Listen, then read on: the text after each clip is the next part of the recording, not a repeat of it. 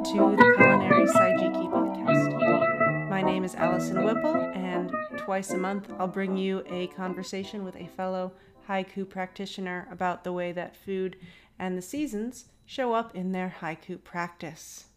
Visit www.culinarysaijiki.com to listen to the podcast, read long-form essays on these topics, and sign up to join the podcast conversation.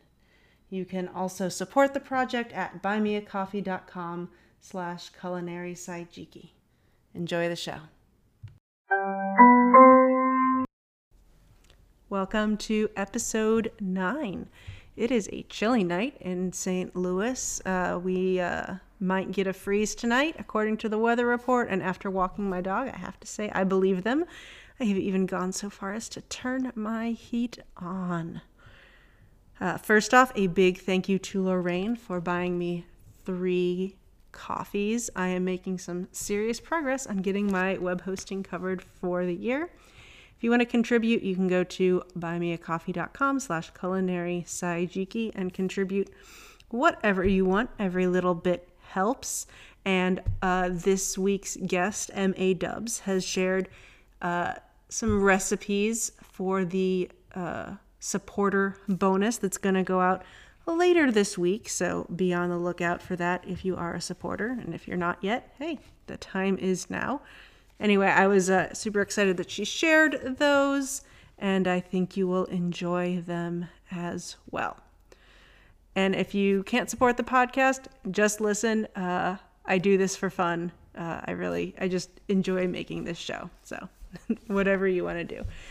If you do want to find other ways to support, sharing it out on social media or wherever you share your podcasts is appreciated. Over on the blog, the most recent post is about dining together, haiku that explore the various aspects of food and togetherness in pretty dynamic ways. All right, so as I mentioned, M.A. Dubs is my guest today, another Midwestern poet, and I just loved our conversation. We recorded online. It is still definitely super echoey in my house. Packing is going slowly, but we did record, and I actually recorded 2 shows in one day. It was super fun, but I loved our conversation. And we talked about haiku, but I really appreciated the way that our conversation veered off into other topics in a really organic way. I don't script these episodes very much, and really the way this conversation turned out, that's part of the reason for it, because I don't think it would have evolved the same way if I'd carefully written out all of my questions. So thanks to M.A. for coming on. I hope you enjoy this talk as much as I enjoyed recording it. M.A. Dubs is an award-winning Mexican-American and LGBT poet from Indiana. Dubs has been writing and publishing her writing for over a decade and has been featured in literary journals, anthologies, and zines around the world.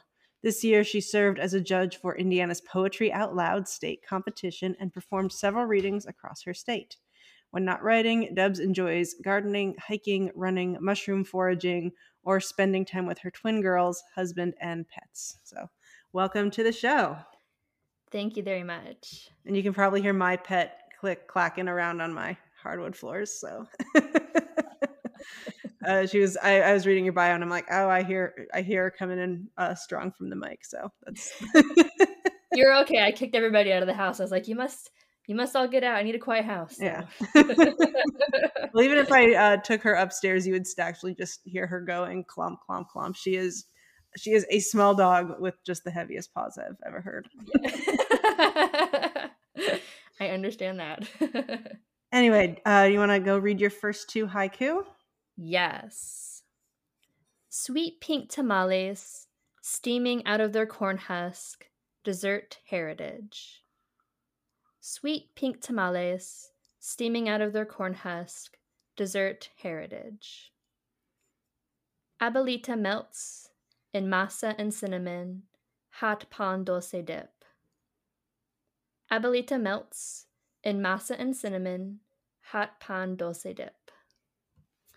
I'm very curious what a pink tamale is because I am familiar with tamales. I have never seen like dessert pink tamales. I'm used to in Texas. I mostly just saw the savory tamales that you would have at dinner. So can you? I'm just very curious. What is a pink tamale? Oh, yes. So there's obviously the savory ones I think most people are familiar with, Hmm. but there's also a branch of dessert tamales. They can be a lot of different things. Some are, kind of like corn-based. The pink tamales is what I'm most familiar with. So the pink usually comes from a dye or something like that. Hmm. And it can have lots of different flavors. So it can have pineapple flavors in there. They can have raisins in there. Usually there's some cinnamon and things like that, and it's very delicious. So I would definitely give them a try. No, that sounds delicious. And was because I'm turning to the word heritage in the third line. Mhm. Was the making of tamales like a holiday tradition in your family? How does the heritage come in there? Yeah, so for my heritage, I'm Hispanic. My grandfather was born and raised in Mexico. And part of our tradition, it would kind of depend. We'd have days where we would make traditional Mexican food. Typically, that was enchiladas. When I was younger, there would be things like tamales that were made. As my grandmother's health kind of went down, we didn't make those as much.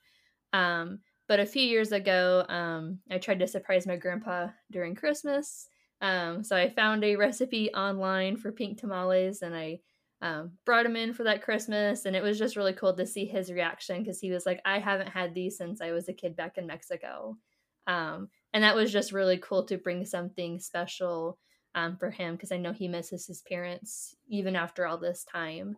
So it's just great to have, I don't know, food and recipes bring a connection to the family, and link back my heritage for my ancestors, some that I, met when I was a kid and some that I never met too.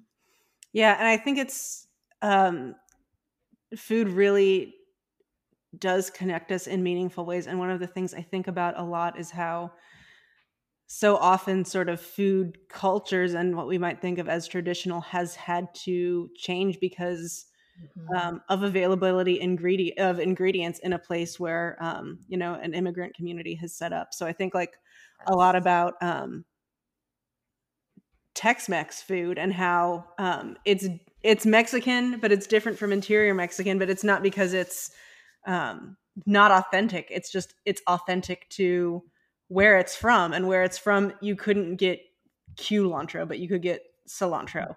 You couldn't necessarily get crema, but you could get sour cream. You couldn't get the same cuts of meat or like beef or pork, and you just had to work with what you had. And so out of that, Mhm. um, new traditions are born. And I think I feel super lucky that we can live in a world where it is relatively easy to honestly like get so many of the things you need to make something that is a little more traditional, and you can really give that to your parents or your grandparents.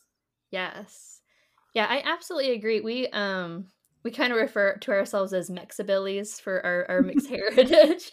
My grandmother, she was born and raised in Alabama, so we would jokingly call ourselves Mexibillies because we have this kind of mixed culture and trying to balance, our Hispanic heritage, but also like the Southern heritage and Jewish heritage, and we have just lots of different heritages and things like that. So trying to find a balance, and you do have that kind of fusion of cultures that comes together, not just in a person, but also in the food that we serve when we, gather around and we meet for holidays or just whenever. I mean, even in the tamale itself, I haven't gotten to taste a Delta tamale yet, but a Delta tamale comes out of the deep South, and what it emerged out of what happened when basically Black communities and sort of Latinx communities merged, and like so a whole like deep South tamale was born, and I look forward to eating one someday. That sounds great. Yes, me too. The abuelita melts haiku. I put those together because it's also a dessert poem. Yes. But it's so funny. I think I read it differently. There's two ways to read this, and I think you have to know what abuelita means. So, Yes. um, abuelita, the chocolate Mhm. melting. Yeah. For those of y'all who don't know, abuelita is a brand of chocolate for uh, dips, Mexican hot chocolate, things like that. Mhm. Yeah. Um, but abuelita is also the word for grandmother. So the first time I read this, I actually pictured like your grandmother standing at the stove, melting st- just melting things all together. Yes. So I took like a more grammatical standpoint, and I'm like, but that doesn't really make sense. Like the cinnamon's not going to melt. So like, so the first time I read it, I actually pictured a grandmother Mhm. doing just um actually melting it, when actually then I reread it. I'm like, oh no, that's you're referring to the chocolate. Well, I kinda wanted to play for both too. So, one, the Abuelita chocolate literally, carefully melting and making sure you don't burn it and things like that, but then also just, I don't know, the fusion between, um, my family, the matriarchs in my family, and how that love, also blended into the food that they created us. It's very interesting because from my grandmother, like I said, she was raised in the South, but she did most of the cooking, and she learned, the recipes and things like that, and she loved cooking, and she did very great cooking as well for lots of different things, whether it's tamales or enchiladas or things like that. But it's just kind of like that blend between like her as a person, but then also, of course, the delicious chocolate too. Yeah, absolutely. Yeah, is abuelita your favorite brand of chocolate? I'm kind of torn. So Abuelita is like owned like by Nestle. It When I was looking is. it up and things like that, I was like, oh no, not Nestle. Yeah, no. But it is. I have that connection to which I think they do it on purpose because you have like that box with Mhm. you got the grandmother sitting on there and things like that, and I'm like I do kind of connect it to my grandma, and the chocolate melt things too. So and it is a good melting chocolate. It is. When you're making Mexican hot chocolate, or for the recipe here is, Yeah. champorado, I should say. So I'm partial to Popular, but then I'm like, oh my god, am I even going to be able to get that in St. Louis where I live now? Like, it's weird because first of all, St. Louis is like the intersection of the Midwest and the South, Mhm. um, and also I'm just like I love it here, but I also just have taken for granted, like, sure, I can get my. First of all, that I have a preferred brand of like Mexican melting chocolate, like girl from Cleveland. But then I've just taken for granted that that is a thing that I can easily get. And I'm like, oh, I might just like have to switch to Bolita, which I mean, it's perfectly lovely, but we all have our preferences. I'm like, Yes. oh god, Abuelita might be just the only thing I can get here. Right. As it is hard to find my most favorite hot sauce, which is Valentina. And there's plenty of Cholula around here, so that's good. But Nice. again, I am partial. There's a hot sauce that has my namesake. It's called, Melinda's hot sauce, and I hmm, am a big fan of that. So, I'll have to look out for that. yes. All right, do you want to move on to your next two? Yes. All right. Sweet pan de muerto, tan conchas on ofrenda, pastries guide you home. Sweet pan de muerto, tan conchas on ofrenda, pastries guide you home. Butternut squash soup, roasted with green pumpkin seeds, a warm harvest taste. Butternut squash soup, roasted with green pumpkin seeds, a warm harvest taste. And so many of your haiku really, I group these out, but they really all just work together so well because there is so much of the heritage in there. And I really appreciate that you um, use the actual Spanish words for foods. 'Cause what else would you use, right? um, but it can be, I think, especially in like really short poetry like haiku. The challenge of occasionally having to write bilingually can really come up. How does I'm curious because my grandfather was first generation Italian, and he I I think he never really spoke Italian. Like his parents would only speak Italian when they didn't want him to know what he was saying. Yes. So like I know all of the Italian words for foods, but I don't really Right. know the Italian words for many other things. But I'm Yeah. really curious, like, was the Spanish language, and if this is too personal, we can cut it or Oh, no, whatever. you're good. But I'm always super curious, like, how did uh, language show up, like, through your family, and was it like largely through food, which is really how it showed up for us. Like, my Italian pronunciation is great if I have to talk about pasta, but other Right. than that, like, Yes, absolutely. So, yeah, it's a really interesting story. I think a lot of immigrant families experience the same. So my grandfather, he came over and he came and lived in the region, Chicago area, when he was like 11 or 12. And during that time there was a big emphasis on blending in. Um, and there was a big loss of heritage and also a loss of heritage that happened too.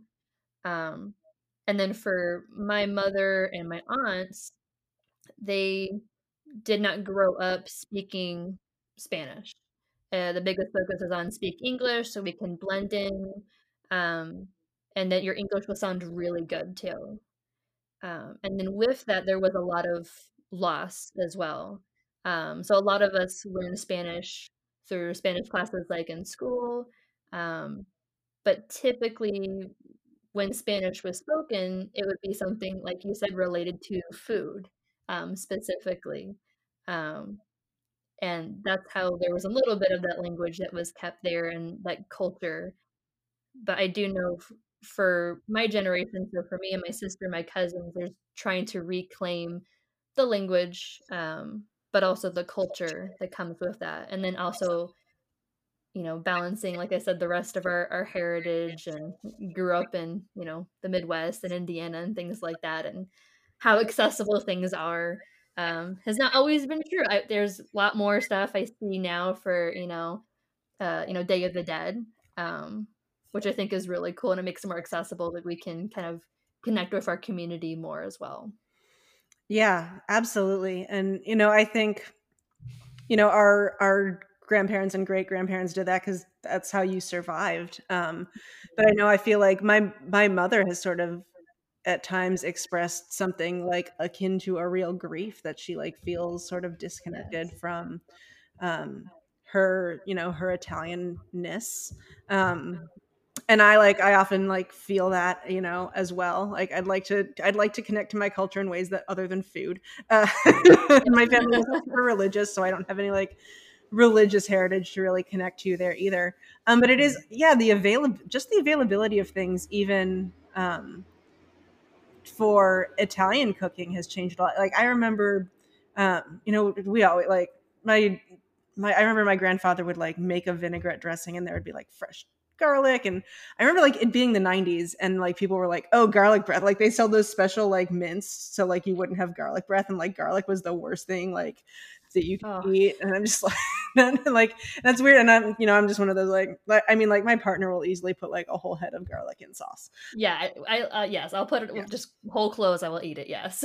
Yeah, and so you certainly like I'd say people of Italian ancestry have been considered white for a while, and still at the same time, uh, like garlic was terrible. And even thing like I just remember like when you could get extra virgin olive oil like in the suburbs. Like we used to have to drive into Cleveland to the Italian grocery store where like like the sons work there now, like own it. They probably own it now, and like they're like my age, and I'm like, oh, I've been like seeing you since like we were like gawky teenagers. So tell me about your well, what is your favorite way to make butternut squash soup? There are so many Oh, ways. that's a good question. I'm really partial to things in my Instapot or in a slow cooker, Hmm. just Oh because I yeah. really like putting everything in one pot. Hmm. It just makes cleanup easier. Yes. So anything that involves that is great. uh, Yeah, that's actually more of a recent thing. So my husband and I were really into gardening. Um, and we had this thing where we would just like we would see seeds, we're like, oh, let's grow that. That sounds so cool.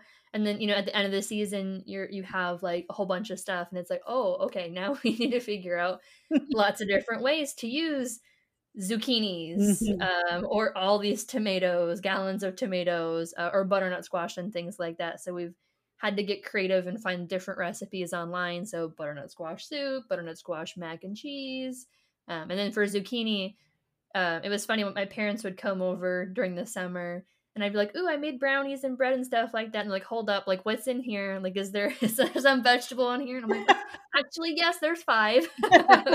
I gotta put them somewhere. So enjoy your zucchini brownies. So I mean, something about zucchini and chocolate is just, um, yes.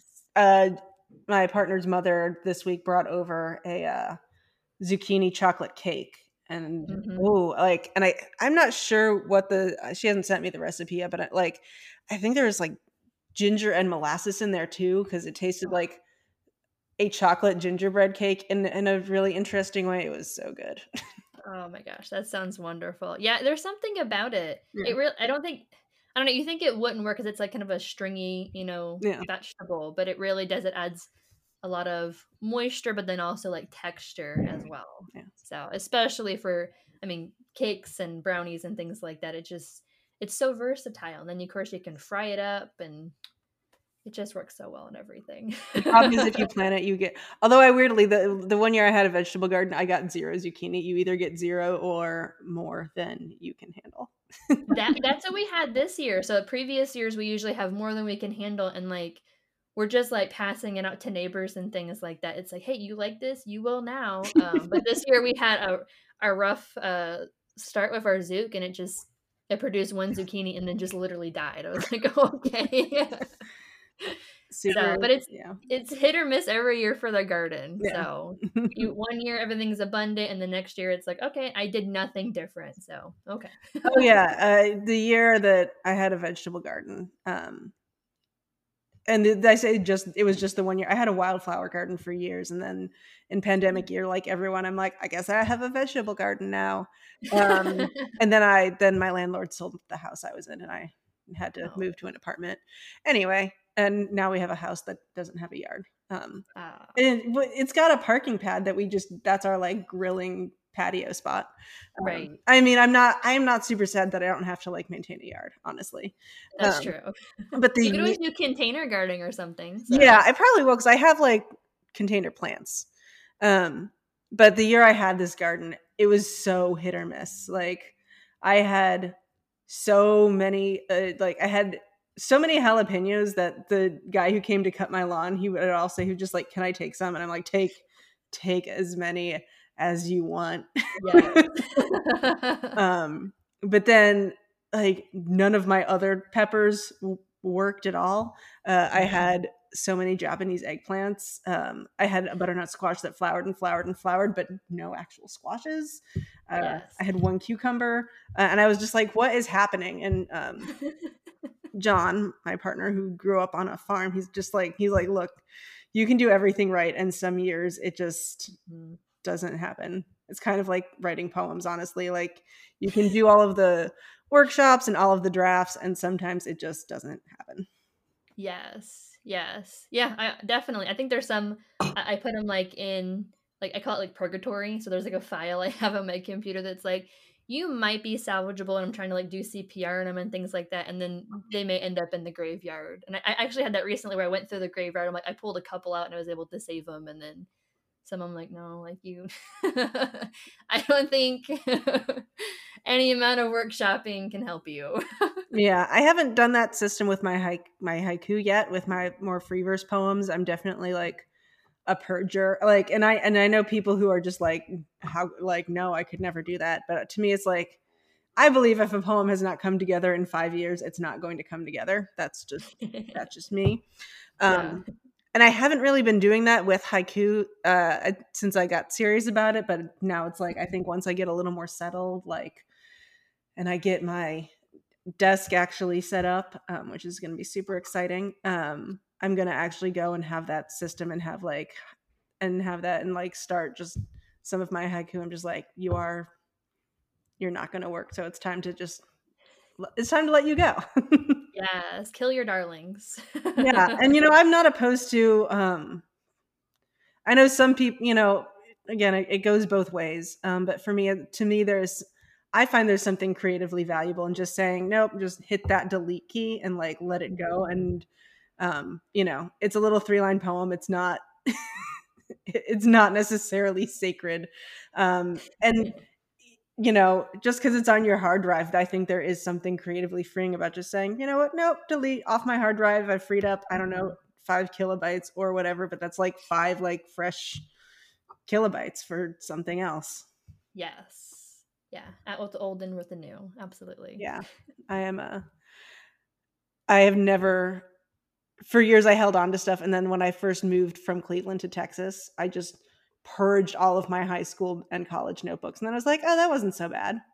Mm-hmm. And then I was like, actually, that was kind of great. And so I have definitely been a creative purger ever since.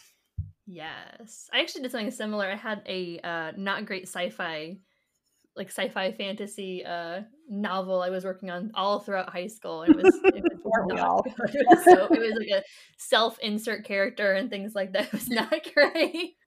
And then I got rid of it. It was like 200 pages, and I just got rid of it. And people were like, "What? You could salvage?" I'm like, "No, no." It was more just about the experience of writing and having fun and Yeah. make way for better things. I do mostly poetry, but a little bit of short fiction here and there. So In high school, I have always mostly written poetry, but in high school I definitely had reams of handwritten friend fiction in a one of those 5-star notebooks yes. with the super durable covers. Yes. Yes, yes. I think it's a rite of passage. You kind of have like that, I don't know, that teen cringy, that fan fiction self insert. It's like, Hmm. oh, okay, Yeah. this will never see the light of day. Yeah. It's good. I think it helps you get over yourself a little bit. Yeah, and the rest of life helps with that too. So, Oh, so it does. very humbling experience. Yes. Indeed. All right. You want to read your last two? Yes.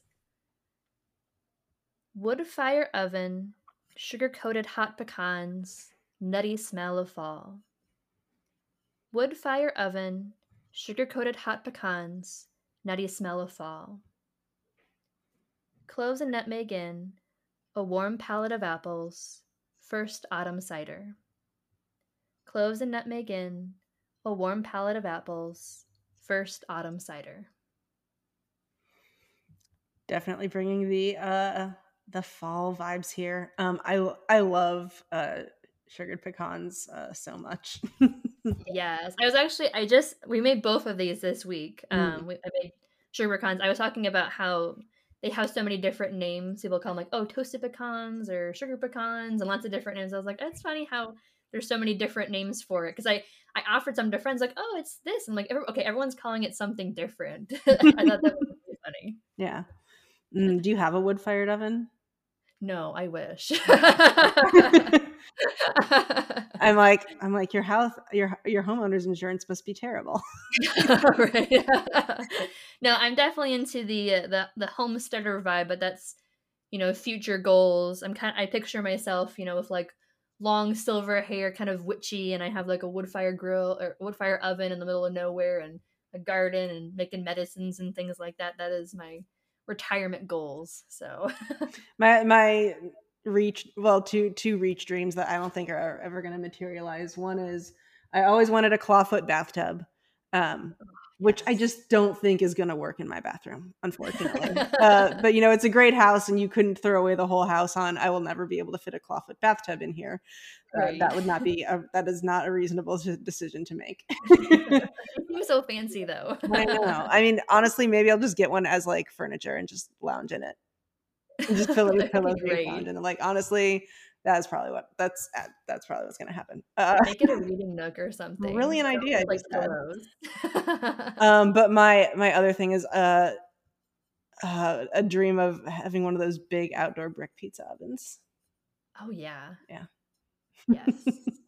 That is definitely just, I don't know. So it seems like it would make the pizza just taste so much better I too. believe it does. I when we were house hunting, in this the first time we were in this visiting the neighborhood, we eventually ended up buying, and we looked at a place that was just like, it's going to be too much work. It's really cool, but it's going to be too much work. The previous owner had just made some poor decisions trying to renovate it, and it's like we're just going to have to undo all this. Ugh. But across the street was another. There are a ton of mixed use buildings around here. So our duplex actually it's technically a mixed use building. It used to be like the first floor used to be a bar and a photography gallery Oh, and other things. But this first place we looked at, it was really cool, but we're just like we don't want to live in a construction site. But like right. just across the street was an old pizza restaurant that was up for sale, and it was a mixed use building, but there was a big old pizza Mhm. oven in the back, and I'm like, I want that, and it was like it is $500,000, and I'm like that is still a better value than a $500,000 house in Austin where I used to live. Right. But it was like I guess we can't spend $500,000 on a house with a pizza oven. Or if we could. Yes, yes. To be fair, I'm gonna assume the houses in Austin didn't have the big pizza oven either, so No. They were also like a third the size of the house that we have for 3 times the price. So, oh my yeah, goodness. Ooh, it was sad. Anyway, yes. um, I in the second haiku with the warm palette of apples, Mhm, I'm like I love the word palette here because I know that palette and palette are two different words. They're spelled differently. They mean different things, but they sound the same. And mhm, so like we can think of palette like the color palette, like in all of mhm. the like the range of like green to red to like all of the colors of apples in between. There, some are a little more red, some are a little more green, some are golden. Um, Yes. I love a golden delicious apple. I think that's my favorite. We've got the whole like range of spectrum of colors of apples, but then we have like the I can also think of like the palette of apples Mhm. that like they all just like when they're like a whole bunch of them comes in. Like I think of at the orchard my parents used to take us to that where you could watch the big cider press operating and you would just see these like stacked pallets of apples of Oh beautiful colorful goodness. apples in the fall. That so there was like this giant press? That sounds amazing. Yeah, I mean it was the whole thing was it was a working apple orchard. It was probably other like they probably had other stuff too, but like it was a thing you could go. You Wow. could pick apples. You could go into the shop, and there was a worker there with a giant apple peeler, just like peeling.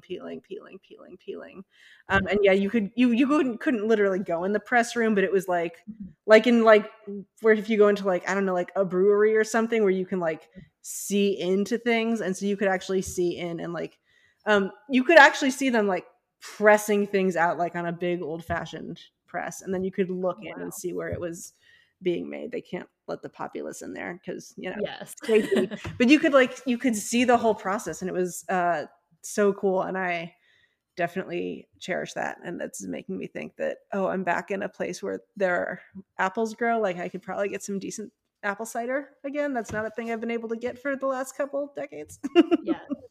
Yes. That's a great thing about the Midwest. We have a place we go to, a U Pick place, and it's an orchard.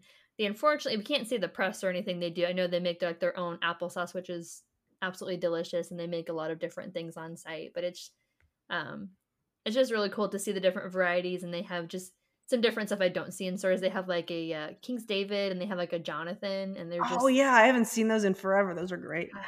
I know they're so good. They're so good and they're so sweet. Mhm. And then just like the different varieties too. Like I had one of the grocery stores near us, they have like a no food waste thing they do. So we got like just these huge boxes of apples and we had like some purple apples in there too. And my kids were like they're like 4 and they're like there's purple apples and I'm like yeah.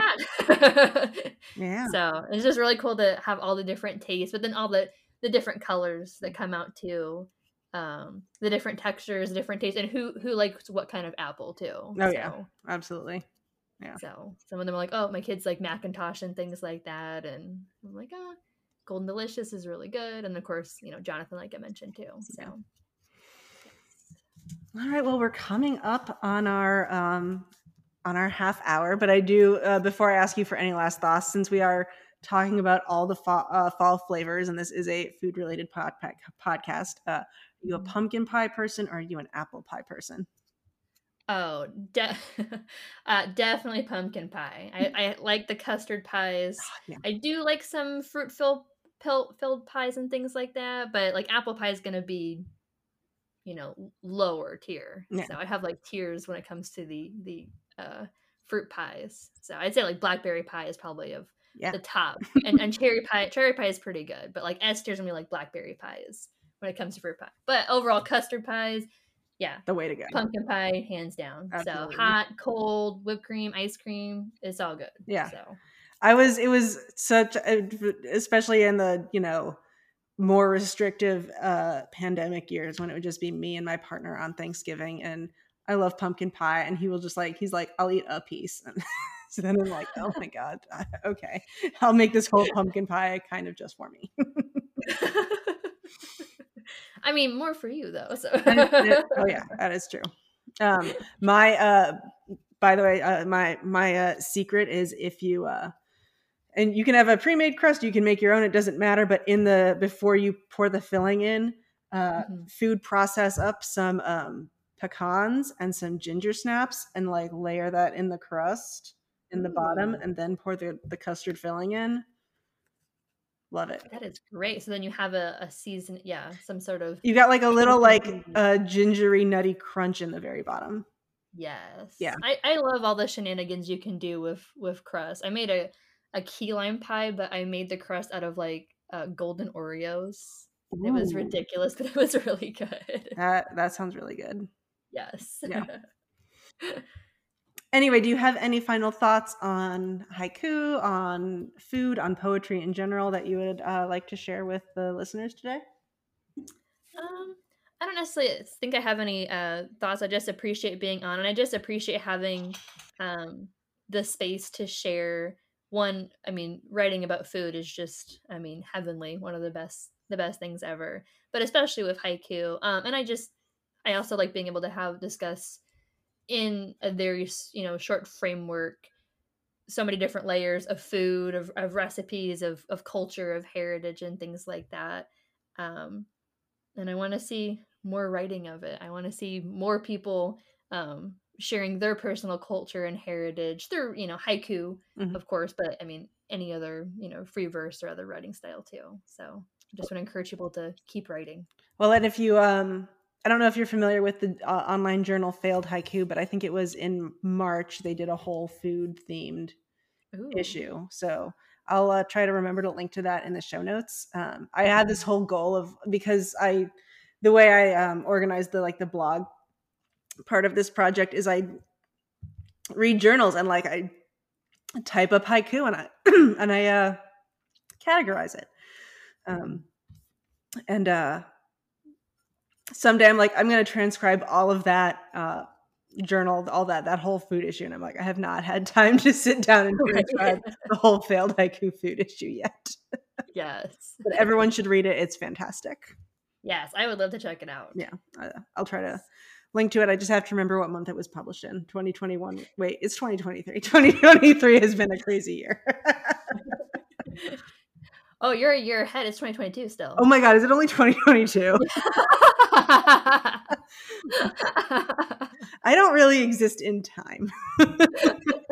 You are a time lord, that's been confirmed. I think my 2023 planner arrived yesterday, because Wow. I have to. I'm one of the, I got to think about my planners ahead of time. So I think I'm like, it's clearly already 2023.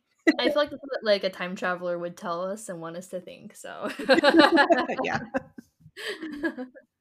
All right. Well, thank you so much for being a part of the podcast. And yeah, this was a lovely way to spend part of my Saturday. Well, wonderful. I really appreciate you having me as a guest, and I'm just honored to be here, so thank you. Thanks again to MA Dubs for joining me on the podcast. And I forgot to mention in the intro that you first heard her on the podcast on our bonus episode a few weeks back. So if you haven't heard that, that was a really fun little mini bonus episode to put together, and you should definitely go check it out and hear her other work. All right, next episode is November 1st with my friend Peter Schmidt. I recorded him and MA on the same day, and so I actually sort of feel like there's a lot of dovetail between these conversations that you will hear, and I hope you enjoy that. After that, I have one more guest definitely booked. It's going to be a great episode. I won't say who it is till after I record it. And I'm hoping to get one more person set up. I've reached out to them, and I'm just waiting for them to get back to me. And so I will have episodes through, I think, the end of November or the first week of December, and then I'm going to take the last bit of the year off. So we have, after this episode that I'm recording right now, we'll have hopefully 3 more, and we'll see how that goes. All right, again, if you want to support the show, you can buy me a coffee or share this with whoever you think might like it. And no matter what, thank you for listening.